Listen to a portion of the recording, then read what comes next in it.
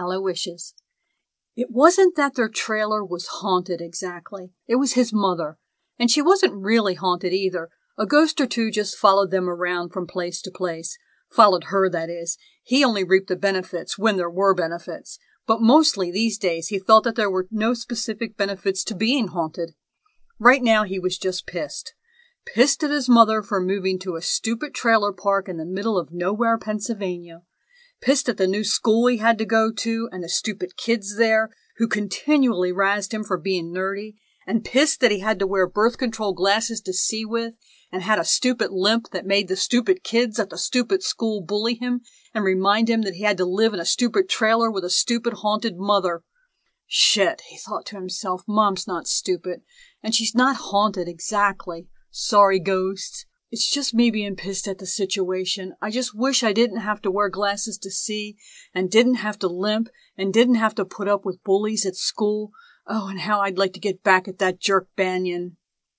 Sandy sniffed, fighting back the fall cold he was sure to get just like every other damn year this time.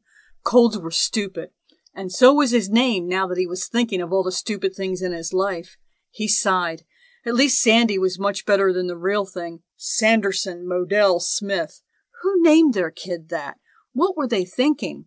He pulled back on the leash attached to the medium-sized Heinz 57 dog at the end of it. Hold on, Puglet. What's the friggin' hurry?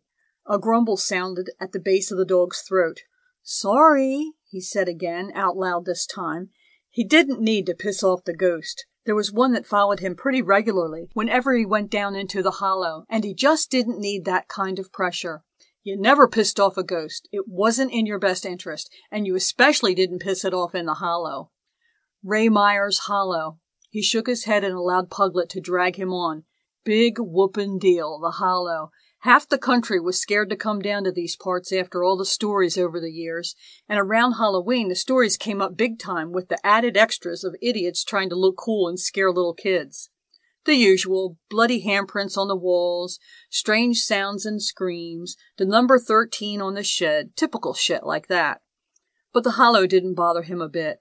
He had his own bodyguard for that kind of stuff. That was one of the benefits of being haunted, or having a haunted mother. He didn't have to be afraid of things dead.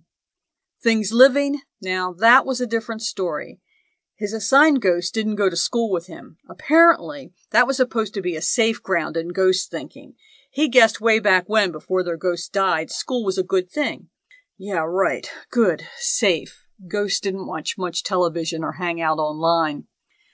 Didn't know what went on in those places of education these days. Didn't know about kids shooting kids and teachers and principals or Satan worshippers or bullying or, well, all the other shit that happened in school that made him hate being him. He was approaching the old Raymeyer house that gave everyone the jitters, but in his mind, even giving it a thought was ridiculous. He and Puglet walked by there every weekend on the traditional dog bonding walk he'd taken with the mutt since the day they got him at the pound.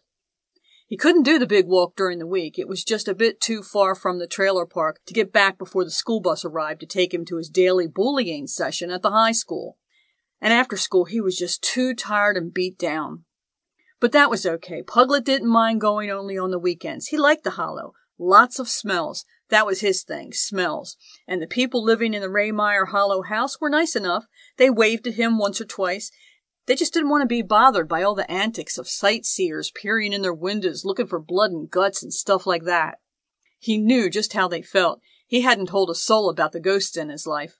His mom had said it would be best if he kept that to himself. That's all he needed. The damn bullies at school had enough ammunition as it was. He couldn't help the glasses. They were thick, and they were heavy, and they were all the health insurance would pay for. He wondered how Harry Potter got away with it all those years. True, Harry's glasses weren't as bad as his. It was also true Harry didn't limp, and he sure as hell didn't live in a trailer park. But still. At any rate, beyond all that, he knew the Hollow like he knew every single play of the Phillies. Hands down perfect. The Hollow was freaky, though, and really disturbing if you didn't know it. All the gloomy, twisty, zigzag roads that seemed to lead nowhere but to darker forests that this time of year began to look like the tall Lord of the Rings monster trees. Pretty scary stuff, really.